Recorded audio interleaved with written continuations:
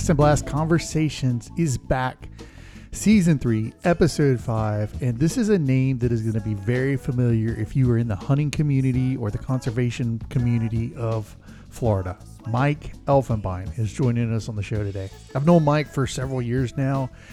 He was generous enough to let me come down to his house. We spent a long time together chatting about everything under the sun, from his days fishing to how he got into conservation to what's on his heart right now, what he's chasing. And I think you guys are really going to appreciate just the genuineness and the authenticity of Mr. Mike Elfenbein coming at you right now. Mike Elfenbein, how are you? I'm great, Travis Thompson. How are you? I'm good.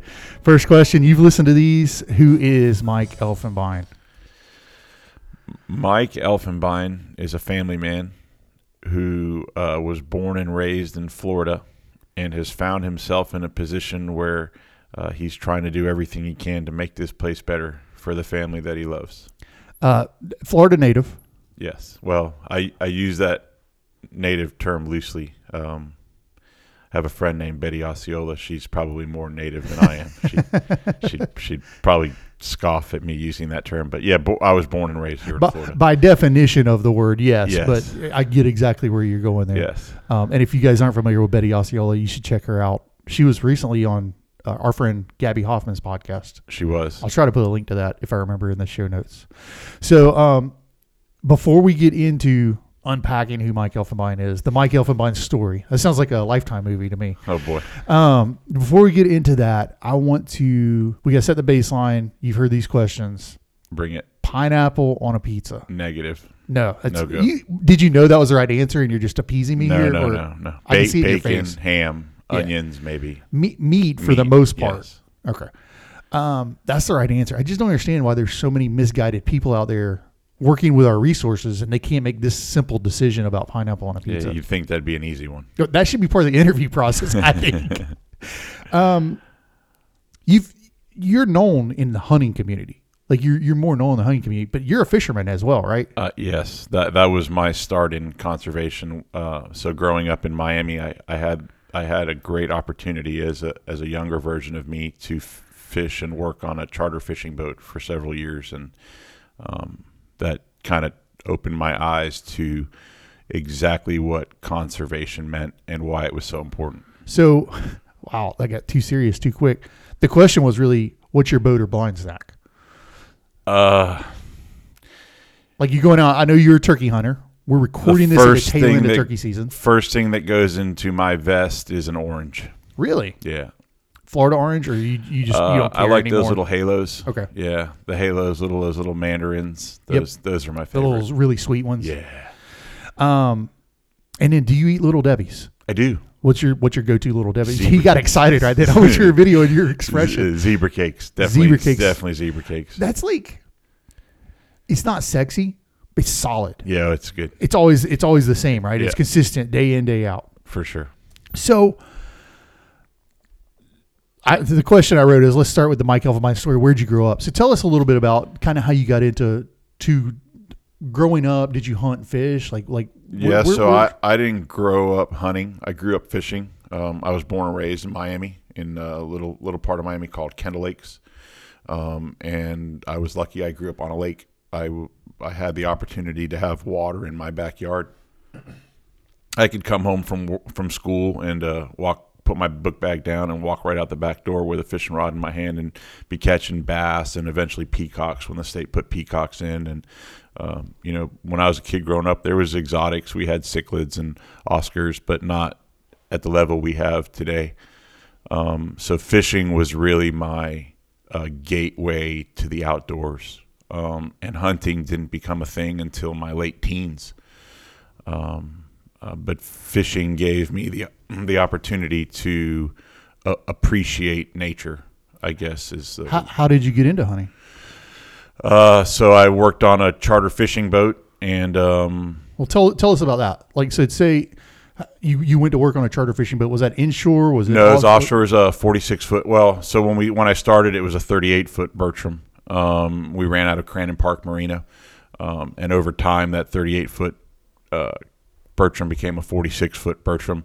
So fishing just was part of me. It was all I ever wanted to do. I just wanted to fish. And as I know now, and as most people know, that there's a mix there between the fishing community and the hunting community. Overlap. Most fishermen that I knew enjoyed hunting, and vice versa. The hunters I met enjoyed fishing. So one day, one of the guys we work with down there on the charter boat dock says, "Hey, I'm going hunting in the morning in this place called Big Cypress." And I was like, "Oh, okay." He's like, "You want to go?" It's like, "Sure." "What do I need?" He goes, "Just get yourself some camos and some boots." So I went to the store. I got myself a camo T-shirt and camo pants and a pair of lacrosse boots. And to this day, I'll never forget the story. He still calls me 2 left feet. But we went. It was a turkey hunt. And we put in there in Big Cypress, Monroe Station, and we went north. And I still remember this day vividly. I remember the day is we got out of the truck on the side of the Tamiami Trail and turned the lights off, and it was just absolute darkness. And he goes, "All right, let's go." And I was like, "Well, what do you mean, let's go?" He goes, "Yeah, we're going." I said, "Where?" He goes, "That way. Just follow me." I said, "All right. What do I know, right?" So we're walking through the woods. It's a big prairie, and we get about a half a mile, and I said, "Hey, man, I got to stop." He goes, "What's the matter with you?" I said, "My feet hurt." He goes, You just not used to walking." I said, "No, man, something's not right. My feet hurt." He turns on his flashlight. He looks down. He goes, "That's because you got the wrong shoe on the wrong foot." You put your shoes on I put my right shoe on my left foot and my left shoe on my right foot. And so that was my first hunting experience. And now most of turkey season I hunt. It's part of what I do. It's become who I am, and it's kind of been the catalyst for why I'm involved in conservation efforts. So I want to follow up on the fishing really quick. The boat you worked on, were you guys doing bottom fishing? Were you doing trolling? We did everything. Sail fishing. The captain I worked for, his name's Frank Godwin. He's not with us anymore. What he was known for was trolling for groupers. Okay. In the shallows down, those big long plugs. Yeah, big long stretch. Those mans, and we'd fish wire line, and we'd just troll up and down the reef all day. And he was a little different. Most people do that. They'll troll like 30 feet of water, 40 feet of water, 50 feet of water. Not Frank. It was 30 or shallower. He'd never go out. Yeah, wow. Yeah. I remember, vividly watching these coral heads. He'd weave in and out of them, and you'd look over the side of the boat and you'd see this big head, and that you'd watch for that plug to go right by it, and fish on. That's pretty cool. Yeah, it was cool. It's funny. I've had this conversation with Dan Daniels, who's been on our Tuesday show before. I have this theory that historically the offshore fishermen gravitated towards hunter more than the inshore did, because in the winter you get more of those windy days when it's harder to be offshore and you got to find something to do outside. And so you gravitate. I don't know if that's true or not, but it's always kind of been a working hypothesis. Yeah. I don't know. I probably met my fair share of inshore fishermen that like to hunt too. Agreed. I'm an inshore fisherman and I love to hunt. Yeah. But it was an interesting theory kind of bouncing around. You mentioned turkeys. Yeah. That's your favorite thing to hunt? My favorite thing. And if I could do one thing for the rest of my life, that'd be it for sure. Now, you've also gotten your whole family involved in it, right? Oh, yeah.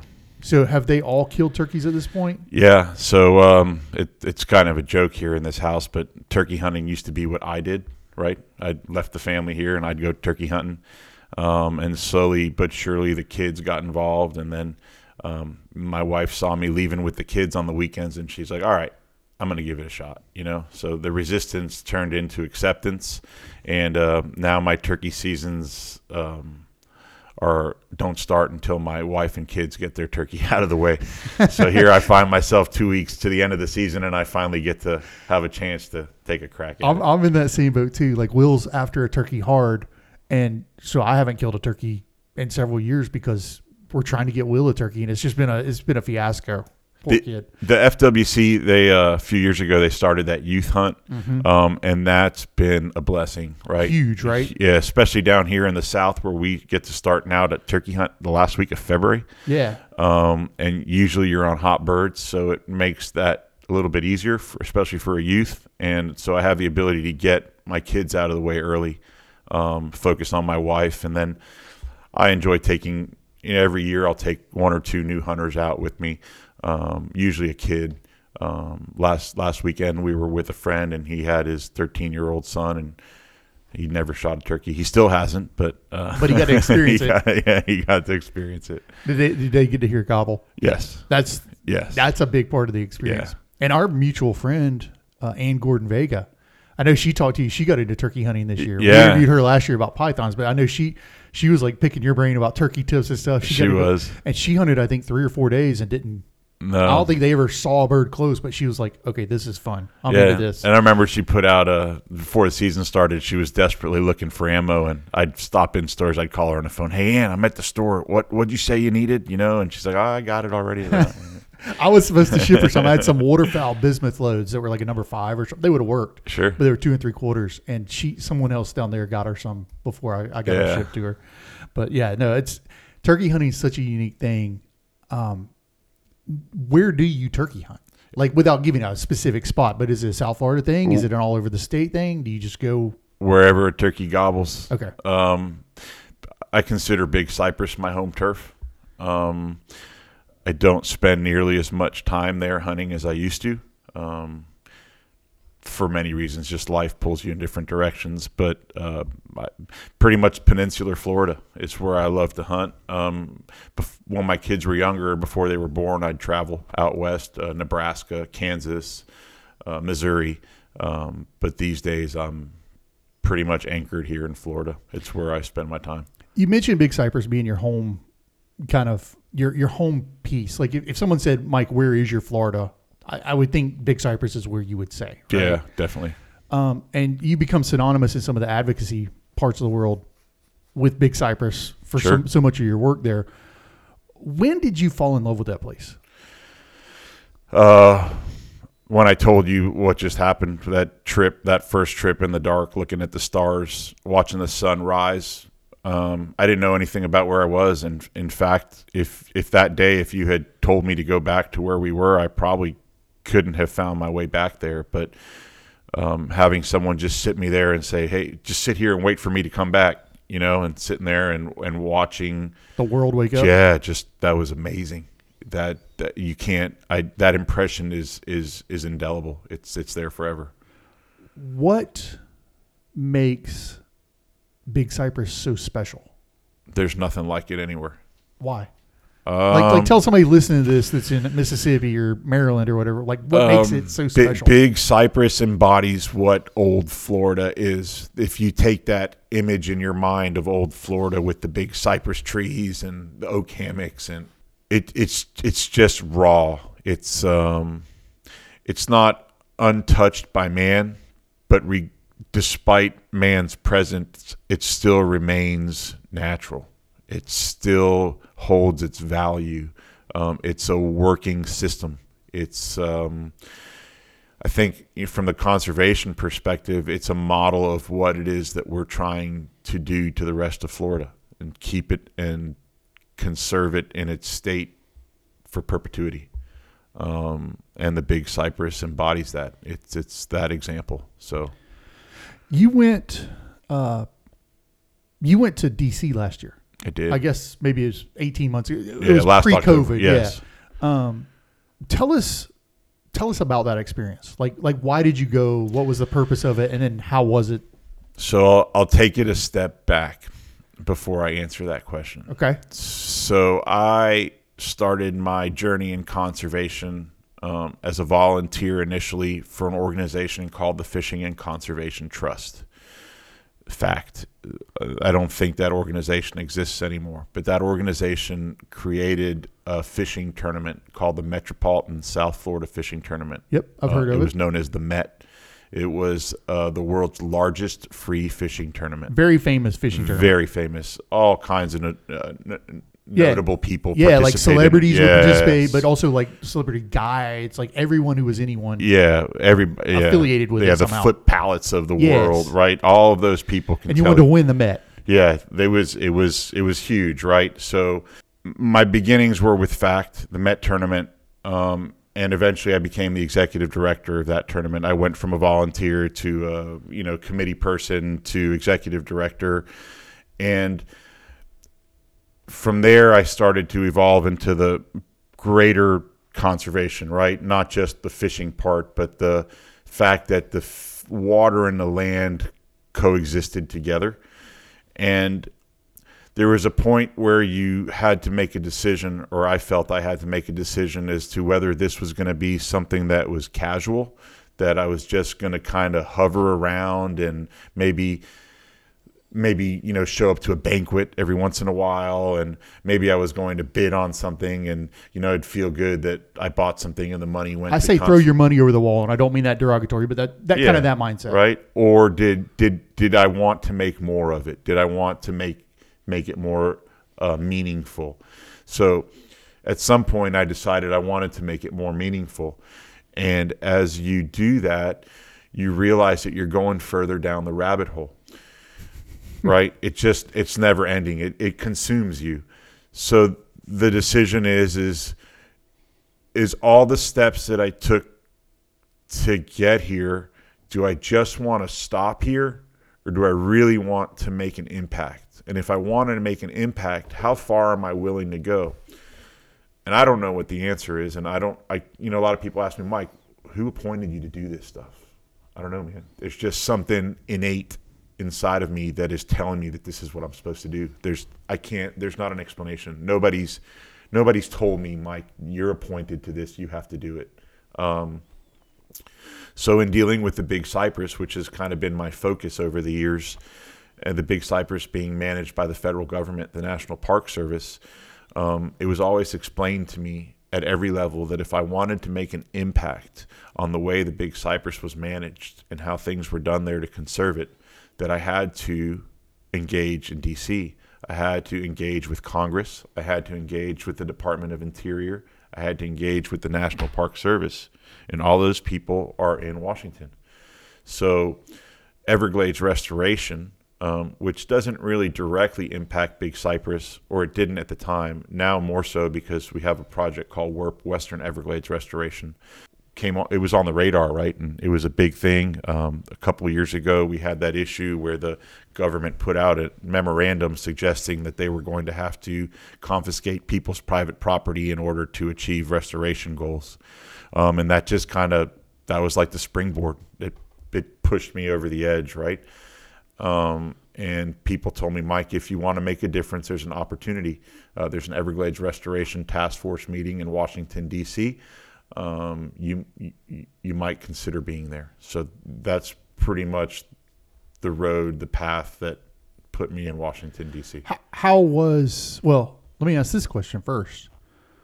Explain, because you went by it pretty quick. Basically, there was a memo talking about using, what was it, eminent domain, or to take people's camps. So in Big Cypress, in this national preserve, people have inholdings. Like someone like you could have a camp out there, right? Like average people. So before the preserve became the preserve, it was just kind of like the wild, wild west.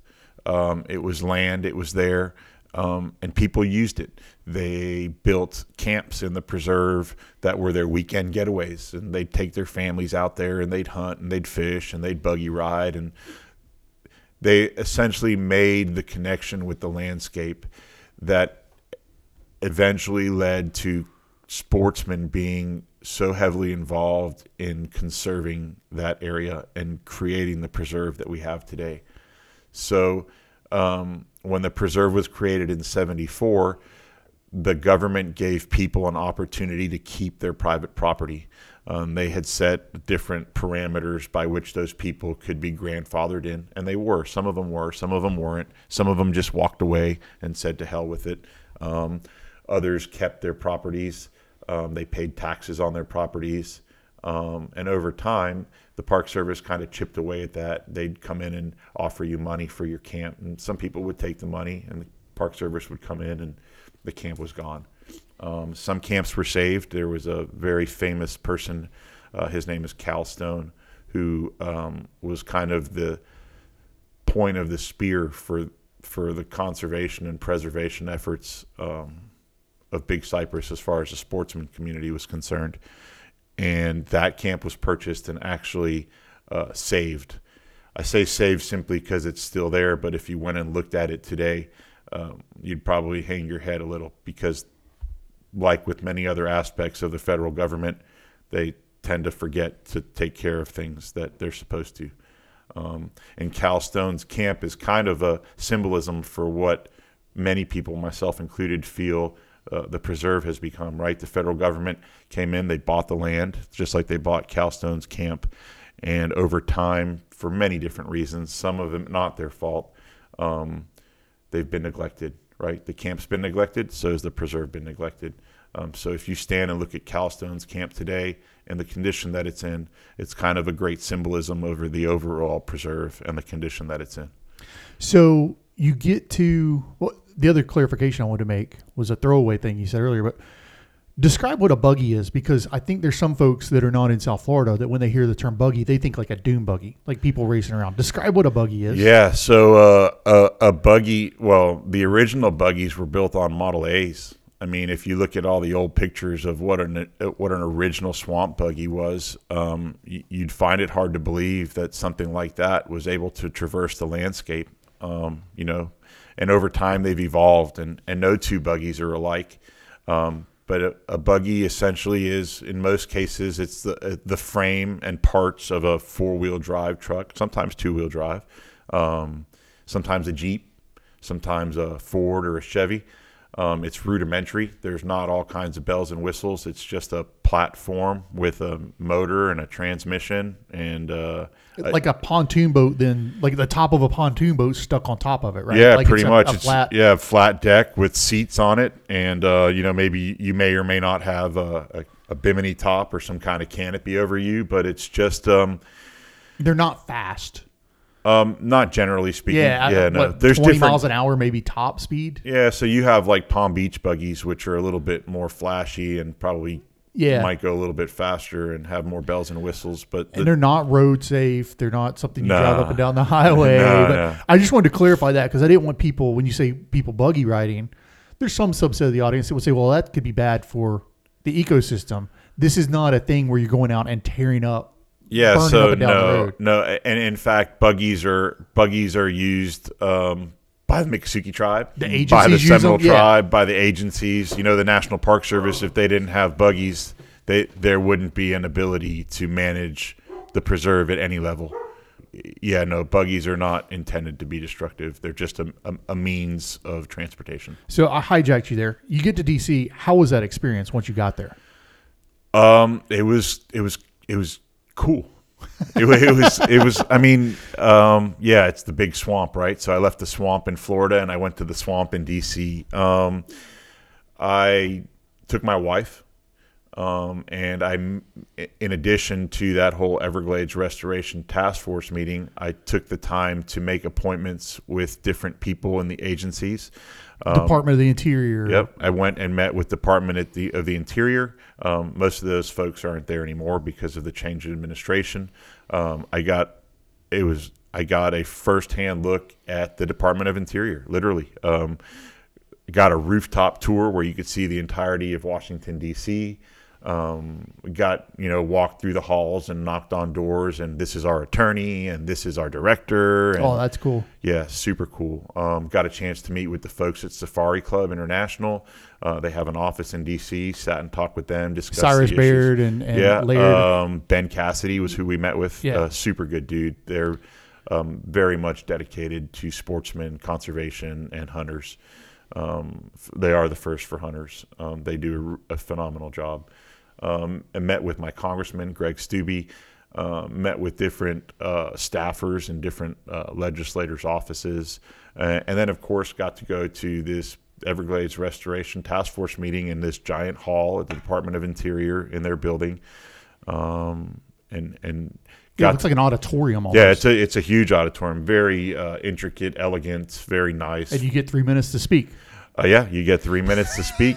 But it's cool. You get to meet and talk to all the different moving parts of Everglades restoration. You know, the people who sit in desks and cubicles in Washington that you don't usually get a chance to interact with. So It was a great experience. I would say it's definitely pushed me further down the rabbit hole. Right? You make these incremental advances in your efforts, and you come to a point where you have to decide: do I keep pursuing this, or is this have I maxed out? Right? And if you look at it and say you maxed out, well, then what was the whole point of all those years of effort? Right? Because this conversation never ends. That's the reality of it. This is a lifelong commitment. It's infinite. Yeah. It's an infinite game. There's no scoreboard at the end of an inning. No. Like, it's infinite. Yeah. So dovetail your DC trip. Shortly after that, you and I were on a call together, and you were typical Mike. Like, you were fired up. But when you get fired up, you get passionate. Like, you're so authentic anyway. That's part of what makes us buddies. Yeah. Is you're real. But we were it was a WERP meeting somewhere, and I was actually on video. You were in the room, and you were talking about, there was some new engineers with the Corps or somebody that was involved in the process, and you started talking to them about touching this land and experiencing this land and why that's so important. Can you talk about that a little bit, and then we're going to go into talking about the field trips? Yeah. So just like when you go to D.C. or when I went to D.C. or when you speak to congressional staffers or even our state representatives and their staffers, as a guy who knows the system intimately, right, because I'm immersed in it, when you have a conversation with these folks, to me, it's clear that most people would probably identify it as a breakdown in communication. I see it as a breakdown in connection. The people you're talking to understand the system only through what they've read in a book or what's been presented to them at some data set meeting, right? It's academia.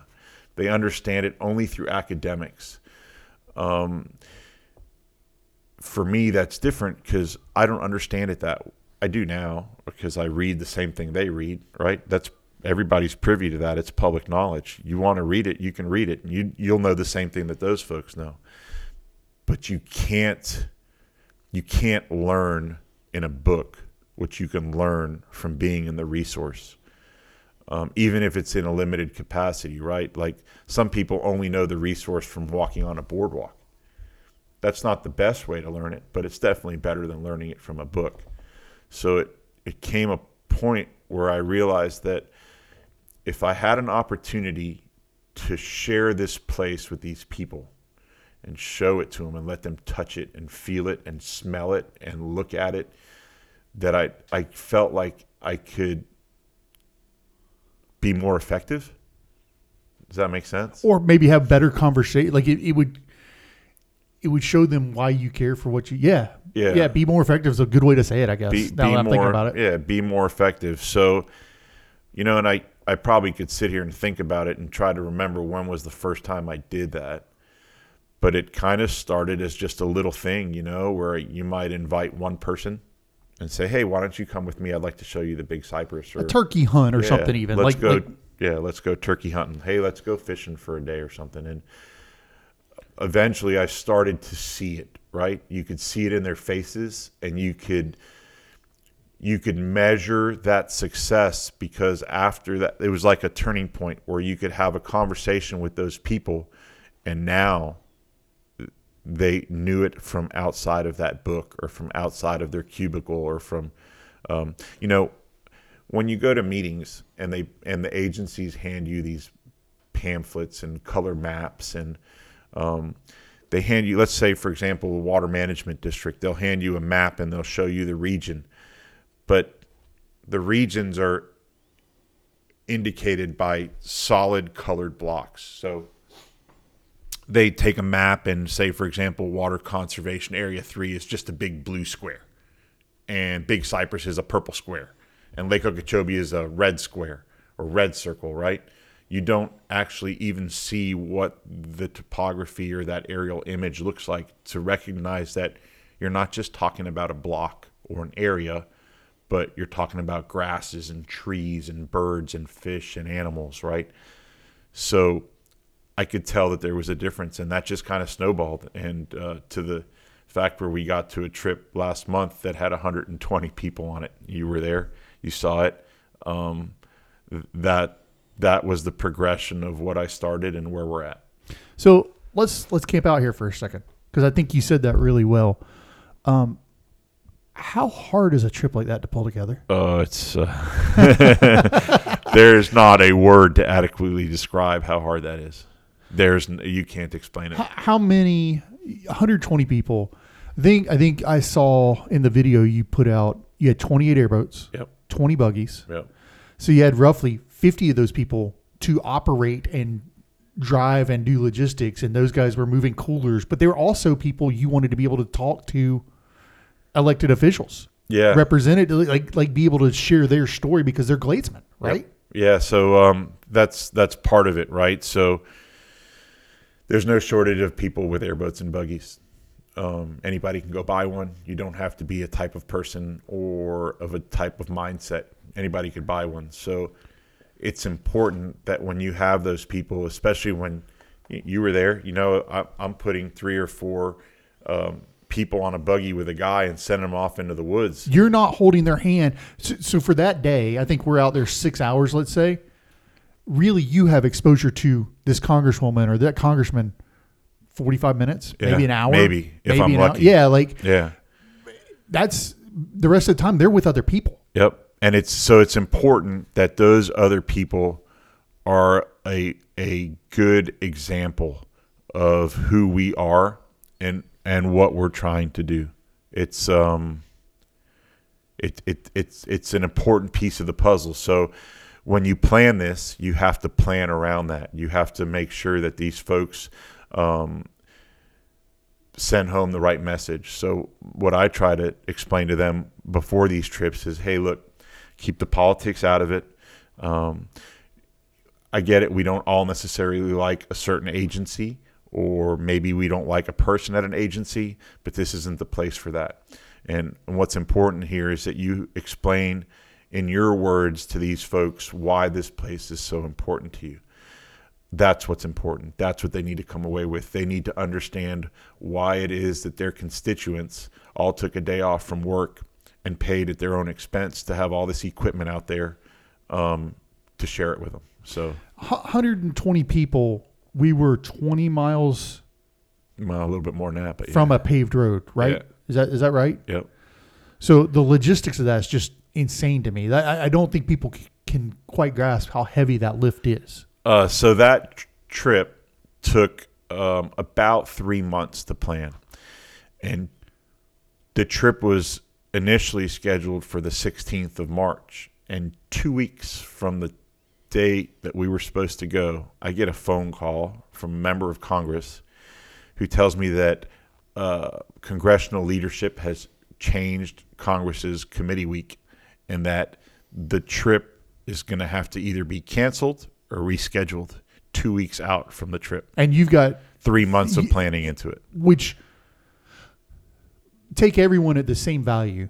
You've got 50 guys, gals, whoever, that have committed to take a day off work, drive their airboat, drag it across the state. They've postponed their job, their life, their kids, their whatever. Had to find babysitters, find another way to get the kid to school that day. Exactly. So it's not just we can just switch it for this congressperson. We also have, there's a lot of dominoes that go into that, right? Oh yeah. Well, yeah. So, and I have some help. There's some really, if we had this conversation maybe a year or two ago, I probably would have shared with you some frustration about the lack of assistance from people in our community. But looking at it now, there's been a lot of people that have stepped up to the plate. Nyla Pipes has been like a godsend. She has been there for everything. She's helped to plan everything. She's dedicated herself to it. And for someone who's not from here, that's been huge for me. So I give her all of the kudos she deserves. But so it's been, for all intents and purpose, a one-man show, right? When you have to reschedule 120 people, I'm the guy that makes those 120 phone calls. And it's usually twice as many phone calls than 120.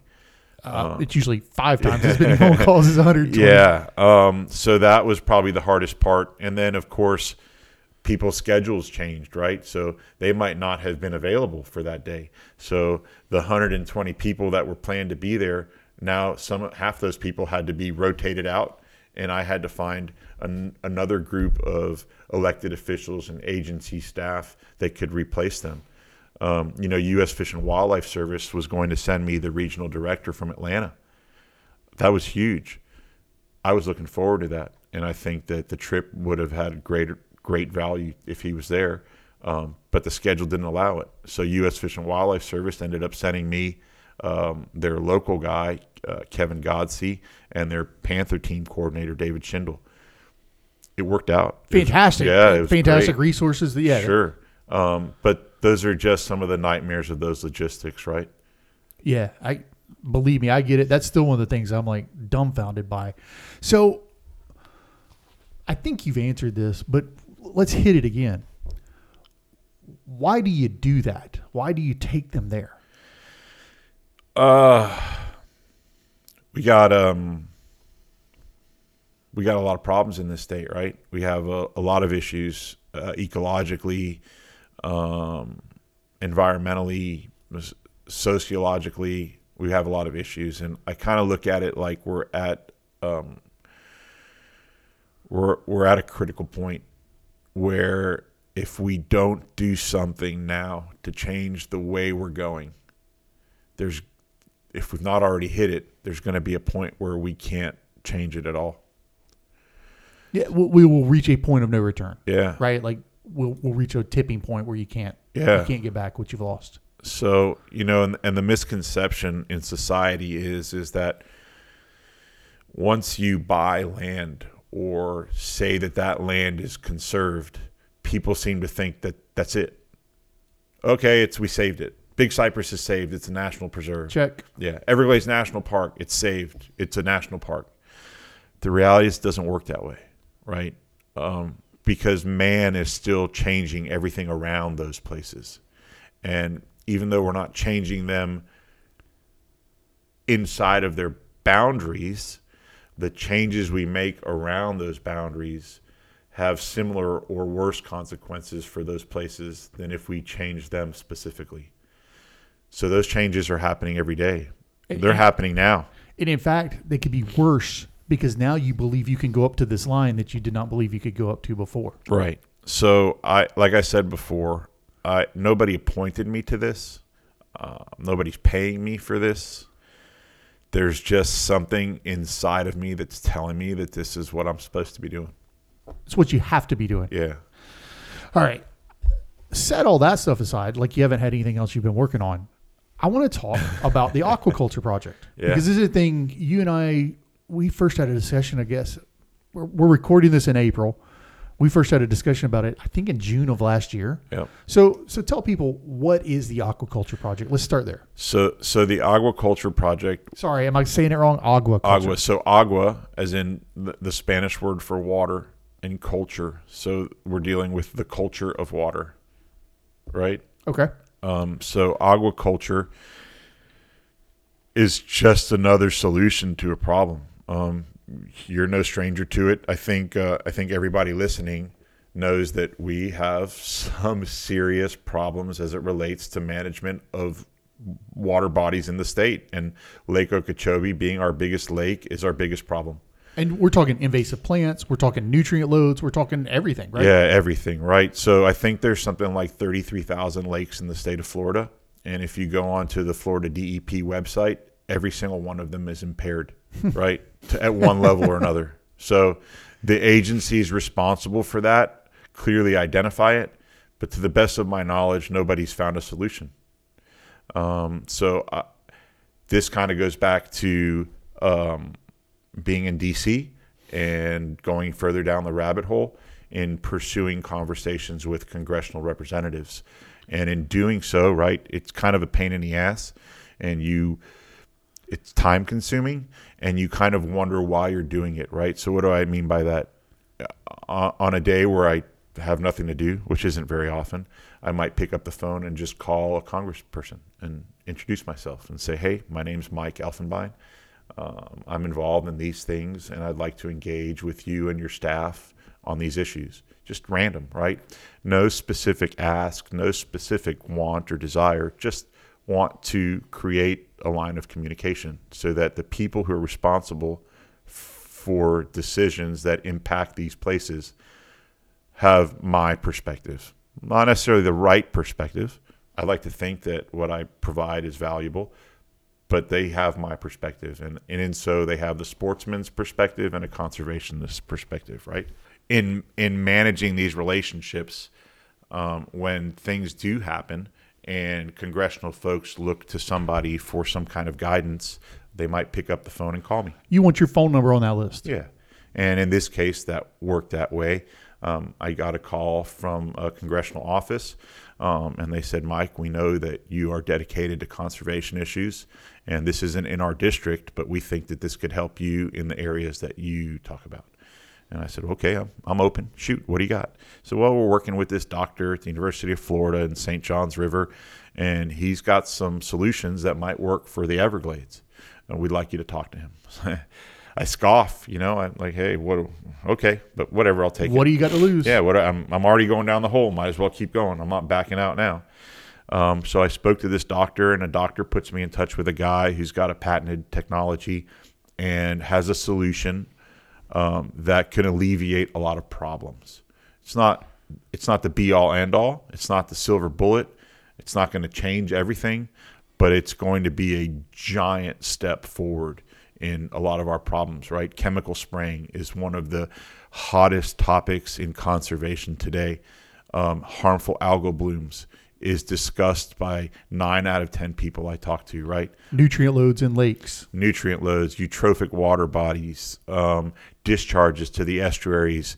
I live here and just outside of Englewood, and my 40th birthday, which was 3 years ago, my wife planned a surprise birthday party, and she rented several hotel rooms on the beach, and unbeknownst to me, invited 24 of my friends and family to be there.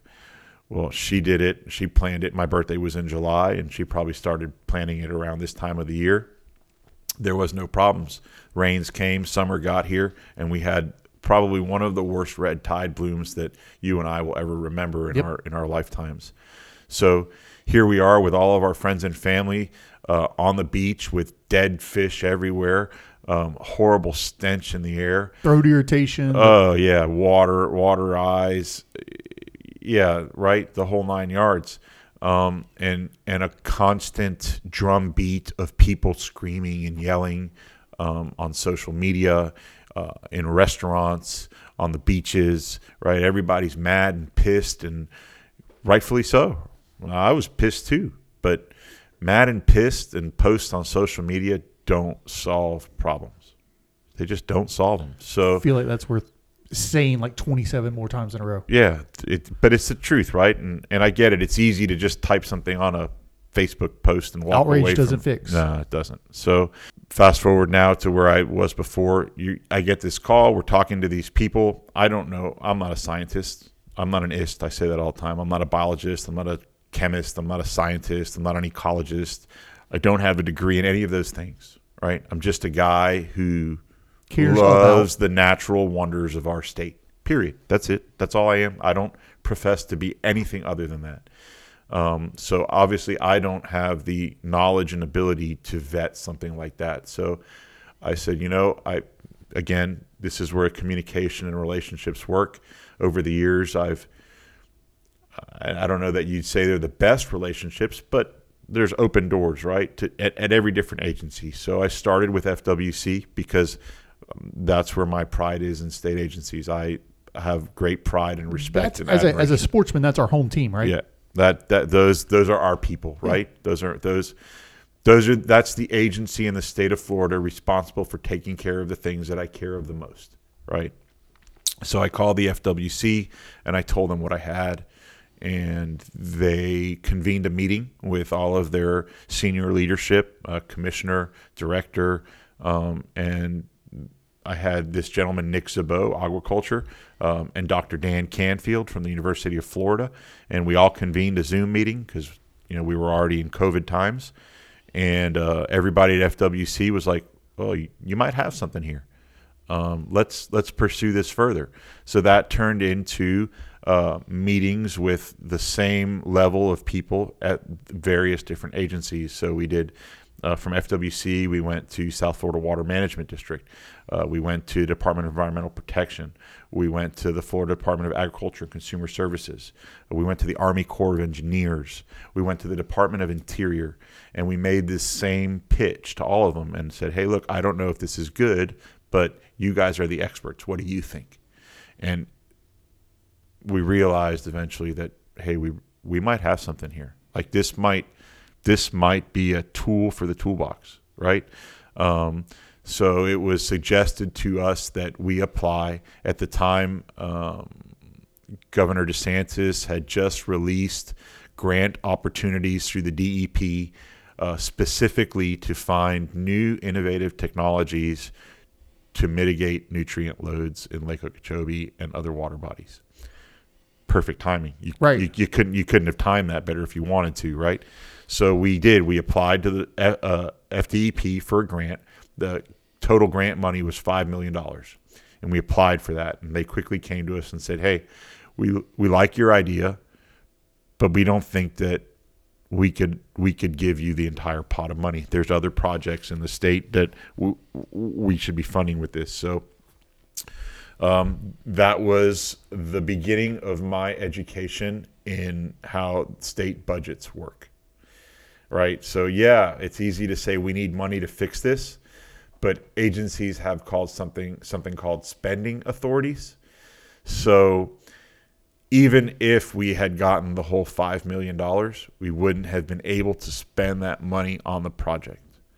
So FWC did some things. They bent over backwards. Eventually, the grant that we were awarded was for $500,000, and the Army Corps of Engineers stepped up to the plate and said, "Hey, we can help cover the difference." And the Army Corps said, "We will provide you all of our equipment at our expense and at your disposal to make up the difference for what that funding would have paid for. And then to sweeten the pot, we're going to give you all of our scientists, and they're going to scrutinize everything that you do as you do it to validate whether or not this project has the ability to do the things that you intend for it to do." And what are those things? Reduce chemical spraying, right? If we can mechanically harvest aquatic vegetation feasibly, right? Because that's been the detractor to aquatic vegetation it's harvesting. It's expensive. There's some other concerns like byproduct or bycatch and things like that, but really it's cost. It's cost, right? So you've got this machine that has the ability to move at 3 or 4 miles an hour, and it only has a capacity to hold X amount of vegetation. Once you harvest it, you have to take that vegetation somewhere. Vegetation that's 98% water. Right. And you have to go, especially on Lake Okeechobee, which is like 30 miles across at its widest point. Yep. If you're in the middle of the lake, you've got to go 15 miles at 3 miles an hour. Well, guess what? There goes your day. Exactly. Right. And then the other issue is disposal. Right. What do you do with that when you get to the shore? Right. So typically the way it has worked is it gets piled on the bank. On the side of the lake, you got this big, giant monstrosity of decaying aquatic vegetation, which keeps the nutrients in the system, right? And is hard to find legal in-lake disposal. Correct. Through some of those same agencies, like right? They're trying to make it happen, but that's hard to find. It's not as simple as where's the nearest bank. Yeah, because technically you're creating pollution. You're nutrient load. Yeah, you're putting those nutrients back into the water. So it's a never-ending constant circle, right? So for that reason, mechanical harvesting has been cumbersome and inefficient. So this company, Aquaculture, and their patented process has mastered the logistics of moving aquatic vegetation. We no longer have to transport it by a slow-moving machine. We no longer have to pile it on the bank. We can now turn that into a liquid slurry, and we have the ability to pump it from the spot we collect it. So you would put a barge in the middle of the lake, 15 miles into the lake, and in the middle of a hyacinth patch, and you would harvest it, and the material is brought to that barge. So you might have to go a half a mile or a mile, but you're relatively close. Well, you could use smaller, faster boats too. Right. Versus the gigantic. And you never have to stop. You can the only thing you've got to stop for is fuel in the boat. Yeah. You can just constantly collect it. So we have the ability to take that material, turn it into a liquid, and pump it through a hose, which is rather inexpensive compared to the machines, and send it anywhere we want. And in this case, for the sake of this project, we've been working with Brad Fairs and the Lazy JP Ranch. They're in Lakeport. Brad's been on the podcast before. Yeah. And then Brad also does Cow Hunter, or Between the Beaches is his podcast. Cow Hunters Unlimited is his brand. But yeah, folks should be familiar with Brad. If you're not, I'll put a link to all that in here. Brad cares. Salt of the earth guy. Yeah, he's salt of the earth, multi-generational cow-calf operation, an impeccable steward of the resource. And Brad and a hunter. And a hunter. Yeah, and a hunter. Yeah, that's important. It is. It is just important to throw it in there. Sure. He likes turkey hunt too. That's why what I was thinking of. He's been duck hunting more, but he's been into turkey hunting heavy this year. Brad heard about this, and we really didn't know each other very well, and jumped all over it and said, "I want to help. I want to help. Whatever I can do to help, I want to help." And Brad's ranch is on Lake Okeechobee. Yes, it's the Rim Canal is the backside of his ranch. Yes, and the history of his family and ranching that before the dike was there, is just amazing. It's incredible. Yeah, not to mention Brad is a very talented artist. Very. And his depictions of that lifestyle are just they're so real. I've got one of his turkey prints in my office. Do you? Yeah. Oh, you're a lucky guy. I don't have one yet, but maybe I'll get there one day. So anyway, Brad stepped up and made his ranch available, and I'm going to back up a little. So the way the natural process worked before man diked the lake was in the rainy season, the water levels elevated in the lake. They spilled out of their banks. 2/3 of the bottom of the peninsula of Florida was probably covered in water. Aquatic vegetation grew in that water. And then as the water receded for the dry season, that aquatic vegetation remained on the landscape. It died, it decomposed, and those nutrients went into the soil. Which is why it was such good farmland. Which is why the EAA exists where the EAA exists, because that dirt, that black gold, is so valuable, right? So essentially what aquaculture is going to do is it's not going to reinvent the process. It's going to return that natural process to the system, right? Yeah, it's an artificial replacement of that process. Right. So over years, as the lake's been cut off by the dike, man has ranched it, grown crops on it, developed it, and used it for our purposes. The value of that soil has been depreciated. It's not what it should be. So we're essentially going to take those nutrients out of the lake where we don't want them, and we're going to put them back on the earth where they're supposed to be. And as a result of that, we're going to make agriculture that integral part of the system again, right? There's some people in Florida that believe that agriculture is a detriment to our environment. But those of us who know agriculture well understand that agriculture is actually a part of the system. And when done properly, it's part of conservation. There is no conservation in Florida without agriculture. 100% agree. And you can take that to whatever level you want versus managing the land versus providing green, like we've talked about wildlife corridors and things before. None of that stuff exists without those ranchers. Yeah. Without agriculture. So, and Big Cypress is a prime example, right? Big Cypress, before the National Park Service owned it, was teeming with wildlife. It was not unheard of for an annual harvest number on deer to be 200 or 300 deer. Lately here, you're lucky if you break 100.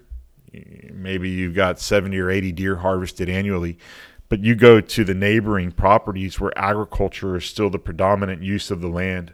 And not only do you have great abundance of wildlife, but the threatened and endangered species that those public lands were supposed to be preserved to protect are thriving. Panthers, eagles, snail kites, caracaras, wood storks, gopher tortoises, you name it, right? I, as a hunter who hunts both public and private land, most hunters that I know would rather hunt on private property than public property, because the abundance of wildlife is that much greater. You can. We just talked to the turkey guys, Mike Chamberlain and Brett Collier, a couple of weeks ago on the podcast. They said without private land, wild turkeys don't exist as a huntable species in North America. Amen to that. Like, you have to have both. You have to have this symbiotic relationship. You do. In order to, it has to be a quilt, right, if you will. But no, I think that's an important. So to go back to the project, right? So this project has the ability to reduce the need for chemical spraying. And I say reduce because you're never going to eliminate the need for chemical spraying. There's always going to be a need for it. It's just the situation we're stuck in, right? Yep. And because we're going to reduce the need for chemical spraying, we're going to reduce the amount of nutrients that continue to cycle back into the system, right? The chemicals kill the plants die, they decay, they sink to the bottom, and they just continue to compound that nutrient load. Yep. So we're going to limit chemical spraying, and as a result of the reduction in nutrients, we're going to limit and reduce the intensity and frequency of harmful algal blooms. The side effect to this project is clean water. I say the side effect. Clearly, it's our goal, but the goal is to remove aquatic vegetation mechanically, right? And the consequence of that is we end up with clean water. And when you talk about discharges to our coastal estuaries, one of the reasons we have discharges is because there's nowhere else to send the water. And part of that is because there's a federal decree that says that water going south through the Everglades system going into Everglades National Park into Florida Bay has to be 10 parts per billion P phosphorus, right? So until that water meets those standards, it has to stay on the landscape where those nutrients are scrubbed by aquatic vegetation. Through the STAs, through the WCAs, through just through water slow movement. Right. So, and technically we're not removing the nutrients. We're just taking them out of the water and putting them into the plants. Right.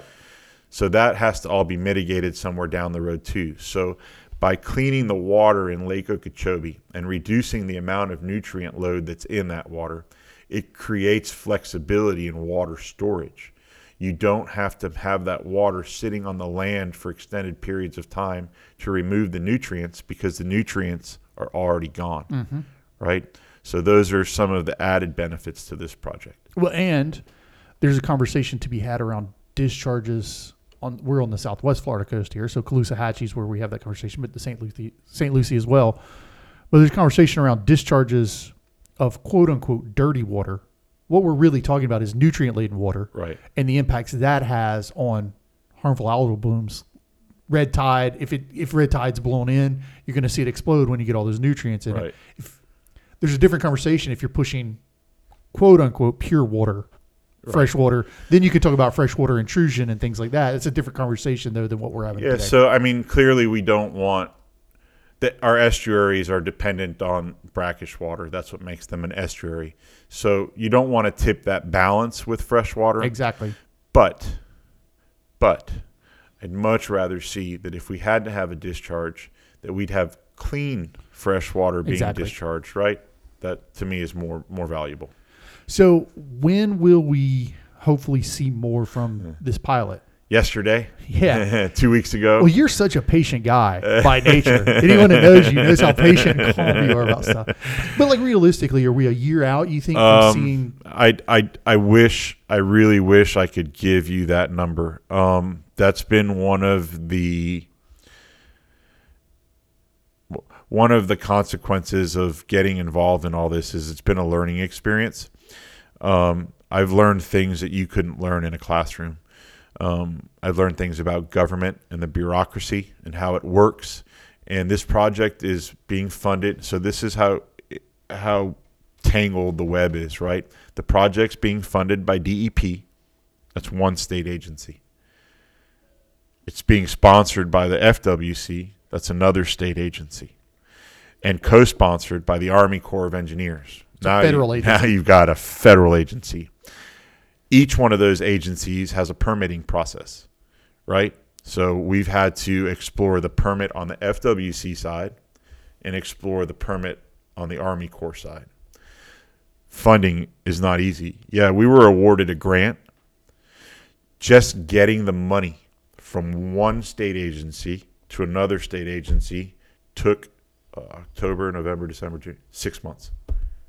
Just to get money that was authorized by the state from one state agency to the other state agency. Then we still had to work out the logistics with the Army Corps and what that looked like to them and what kind of manpower they had to have, right? So in my world, these things just take a day or two. In the real world, there's no such thing as a day or two.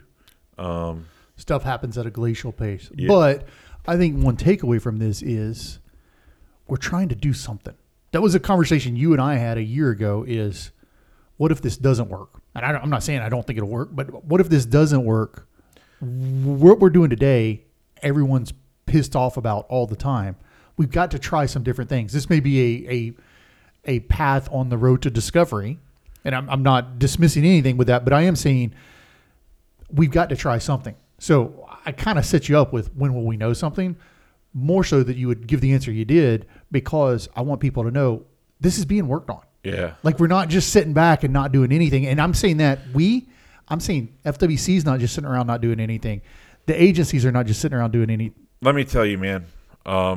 So as a guy who once stood at the back of a room and yelled so loud at the FWC that I had a law enforcement officer standing 3 inches from the back of my head, I've come a long way, right? And I understand why people get upset and yell at the agencies, and I get all that. I've evolved.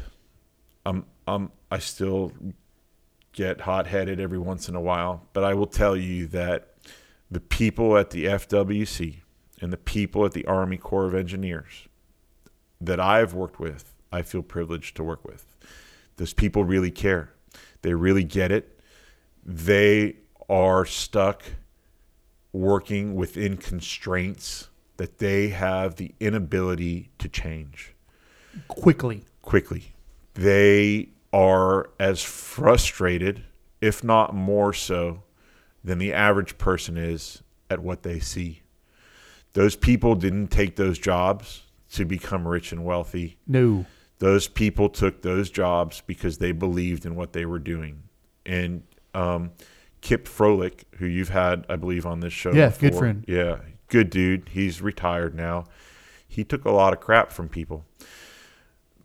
But he was the guy that pushed this at the FWC. He was the guy that said, look, we don't have anything else. We have to do something different. Even if this fails, again, none of us expect it will. Even if this fails, we tried something different. Exactly. And we're going to learn from it. And it'll give us a direction to go if you fail. It's not a binary. No. Win, fail. It's a learning curve, right? Right. So thank you. As a stakeholder in this, thank you for pursuing this thing. Yeah, because you you're could have welcome. easily said, no, this isn't you don't duck hunt. No. Never duck hunted. No. But you can change that, I hear. I'm working on it. You grew up bass fishing, but you're not an avid bass fisherman anymore. Yet you realized what was going on with this resource and went out and sought an opportunity and potential solution, or like you mentioned earlier, a tool in the toolbox to augment what we're doing today. And yeah, I mean, we still have to work on other things. We still have to work on the point source pollution. We still have to address that, right?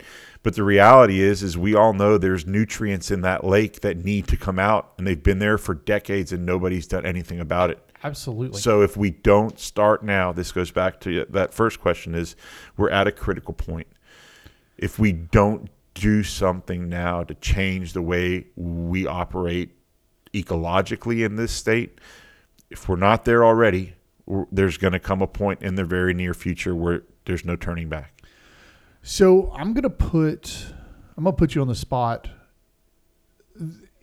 because we've been talking for almost an hour. This is not all you work on. No, I actually go to work for a living, actually. Well, but I'm gonna ask you about something else more recently. You recently started working on you've been working on Orange Hammock for a couple of years now, right? Yeah. Like helping bring it to fruition as a new WMA. Yes. And now you're sitting on the sportsman's committee kind of for that, right? Is that Yeah, so they have a stakeholder stakeholder advisory group, right? It's supposed to be like the group that puts the input into the forming of the WMA. And I think they do that on every Probably. WMA they bring online. This is my first time being involved in that. And they look for a stakeholder that's kind of regionally located, because this is right down the road. Literally 20 minutes from here. Yeah, it would be your home turf if it existed 40 years ago. Yeah. But what else are you? I know that you still participate in Everglades restoration. Like I do. I know you do the South Florida Ecosystem Recovery Task Force. Yeah. Still do the RAC. So I'm not kind of falling. Yeah. So RAC isn't what it used to be, and I am no longer an appointee on that organization. You did that for several years. Yeah, I did. That's actually where I met Nyla. Okay. Nyla and I were both appointees of, at the time, Governor Scott, and we had a different governing board at the time. But and even I remember when I took that, I was kind of skeptical, right? Because it was a once a month meeting. You had to drive. I had to get up. You have to drive across the state. Palm Beach. 3 hours. Yeah. Give or take. Wait till you hit Palm Beach and you hit traffic. And then another 3 hours in Palm Beach. Yeah. So yeah, but I will say that was, I look back on that as a stepping stone to where we are now, right? It opened a lot of doors. It gave people in the agencies an opportunity to know Mike Elfenbein a little bit better and know that I wasn't just the guy hurling stones from the sidelines, that I was very much willing, ready, and able to be in the game and be an active participant in advancing restoration goals and conservation initiatives throughout the state. So I still participate on those calls. The RAC is not what it was. It's now a quarterly meeting. It's been kind of watered down. It used to be a very accurate representation of all the different stakeholder groups in the region, and now it's become mostly government people and. Yeah, it's just not what it was. Yeah, it's not what it was, right? And this is the first time in its history that a sportsman has not been a participant of that organization. So you must have taken a master class in segues, because my last question for you is, what do you see as the challenges facing sportsmen in our state? 1,000 people a day moving to Florida, urban sprawl, disconnects from the natural world within society. Video games, Netflix, YouTube, even for sportsmen who appreciate the hunter's message on those social media platforms, I think slowly but surely it's eroding our fabric. I think it's so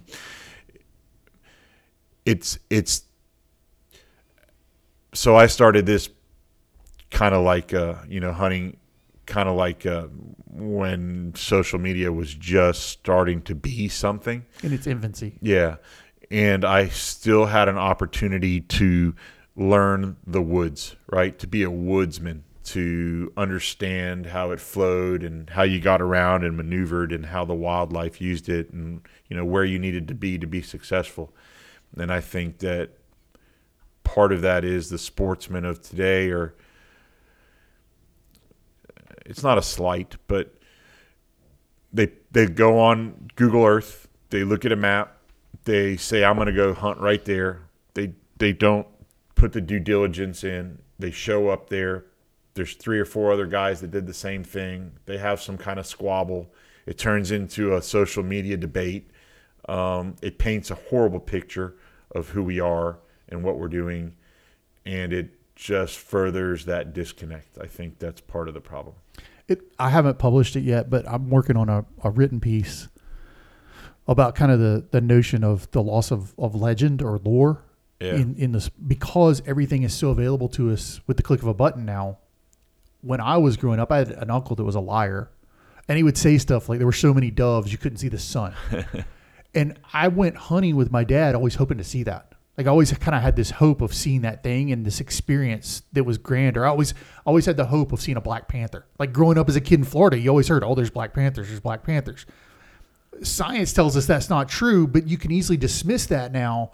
Well, that was kind of a cool thing to be out in the woods and keep hoping you're going to run across a black panther. Like it gives it some scare and some mystique and it's like this thing that I think we've lost in today's age. Everything's so clinical now. You want to learn how to elk hunt. I could be an expert on elk hunting in like 3 weeks of YouTube videos and buy some gear and, just throw enough money at it. I could be a guy. So it's just, I think that's a really well stated point, because it's a thing that we are definitely losing our identity if we're not careful. Yeah. I mean, there's other things, right? It's not just technology. Again, 1,000 people a day are moving here. You drove down here. I'm sure there was no shortage of developments. If you drove down River Road coming down here this morning, you know exactly what I'm talking about. There's a lot of things, right? I was driving to work 2 days ago, and the car in front of me hit a quail. And I watched the quail bounce off the windshield, land in the pavement, and it was flopping in the road. I knew it wasn't going to get up and fly away, so I made a U-turn. I went back, I threw him in the truck, and I drove. I have an assistant that works for me. I went to my daily routine is to bring her my paperwork. I pulled up in her driveway with my paperwork in one hand and a dead quail in the other, and she goes, "What's that?" I said, "Dinner." She goes, "What?" I go, "Yeah, somebody hit it in the road. Do you mind if I just borrow your hose on the side of the house and flush it out and throw it in there?" And so the next day I went to see her again like I do every day, and she goes, "I was just talking about what you did the other day with my husband, and if we have an apocalypse, can I come live with you?" And I was like, "I could feed you a couple meals maybe." She goes, "Man," she goes, "most people wouldn't have done that." I said, "Yeah, because there's just a breakdown. There's a disconnect. There's a disconnect where people don't understand where our food comes from. And that's why I think people are so anxious or willing to attack agriculture and say agriculture is part of the problem. And again, agriculture is as much, I guess the word is mutualism. Agriculture and hunting. I don't know. I think there's a breakdown in society of understanding the natural world. Mike, before I let you get out of here, where can people find you if they want to find you in the dreaded social media world? I would say Facebook is probably my platform. Mike Elfenbein on Facebook. If you're going to look me up. You're not an active Instagram guy. No, I have an Instagram account, but I really don't do anything with it. I really don't have the time. Yep. I don't. But I will say this about you. From a social media perspective, you've always been willing to engage with people that are willing to engage. Sure. Like, you don't want to get into a bar fight with them, but you always are willing to have a conversation and somebody's willing to have a conversation. Yeah, and I get it, right? So I'm not jaded. I know I can be abrasive. I know I come across often. First impression is, "Oh, who is this jackass?" But it's simply because I've dealt with so many dumb people that I figure the way I look at it is, if I come across abrasive and you're really interested in engaging in these things, you're going to continue to engage with me. And if you're just one of those people that likes to take a pot shot and run, well, then that's exactly what you're going to do. See you later, man. I just don't have the time for that. There's a lot of people who do this and try to glorify themselves or put themselves or their organization on some kind of platform and solicit donations. And people ask me, how do I pay for the things I do? You work hard. I put in more time if I need to pay for more stuff. I'm not the guy that's good about asking people for their money, because I know how hard it is to make that money. And even though there's people who are willing to make those contributions, if they want to make them. Safari Club International is a great example. They've always been willing. "Hey, Mike, we noticed you did this trip. Is there something we can do to help you?" Everglades Coordinating Council is the same way. Even the Miccosukee Tribe has made that offer to me. I'm not good at asking people for their money, period. So, yeah, I'm just me. I'm just a guy. They always ask me, who are you with? Who are you? What organization do you represent? That's always a befuddling question, right, from every politician. Yeah, that's the first thing. Who are you with? That's the first thing they ask you, right? Who are you with? Are you a lobbyist? Who are you lobbying for? No, I'm your constituent. Well, you got to be for an organization. Well, technically, I represent many organizations. I sit on the board of the Future of Hunting for Florida. I was recently appointed to the Isaac Walton League. I'm on the Everglades Coordinating Council. I'm a Safari Club International member, but I'm me. It's just me. That's not what defines you. Yeah. I am a part of those groups because those groups are working towards our mutual goals, but I come to you as me. Mike, thank you for giving us so much of your time, and thank you for all the hard work you've been doing. Thanks, and continue to do. Don't stop. Yeah, I don't plan on it. Thanks again to Mike for being so generous with his time and inviting us into his home and agreeing to come and do the podcast. So if you guys want to connect with him, you can find him on Facebook. That's Mike Elfenbein. And thank you for listening. Thank you for checking out the podcast. You guys are killing it. We really appreciate how much you guys are telling your friends about the show, sharing it on social media, wherever you can, whenever you can. It means the world to us. So thanks to everyone. We hope you have a great week, and we will see y'all next week.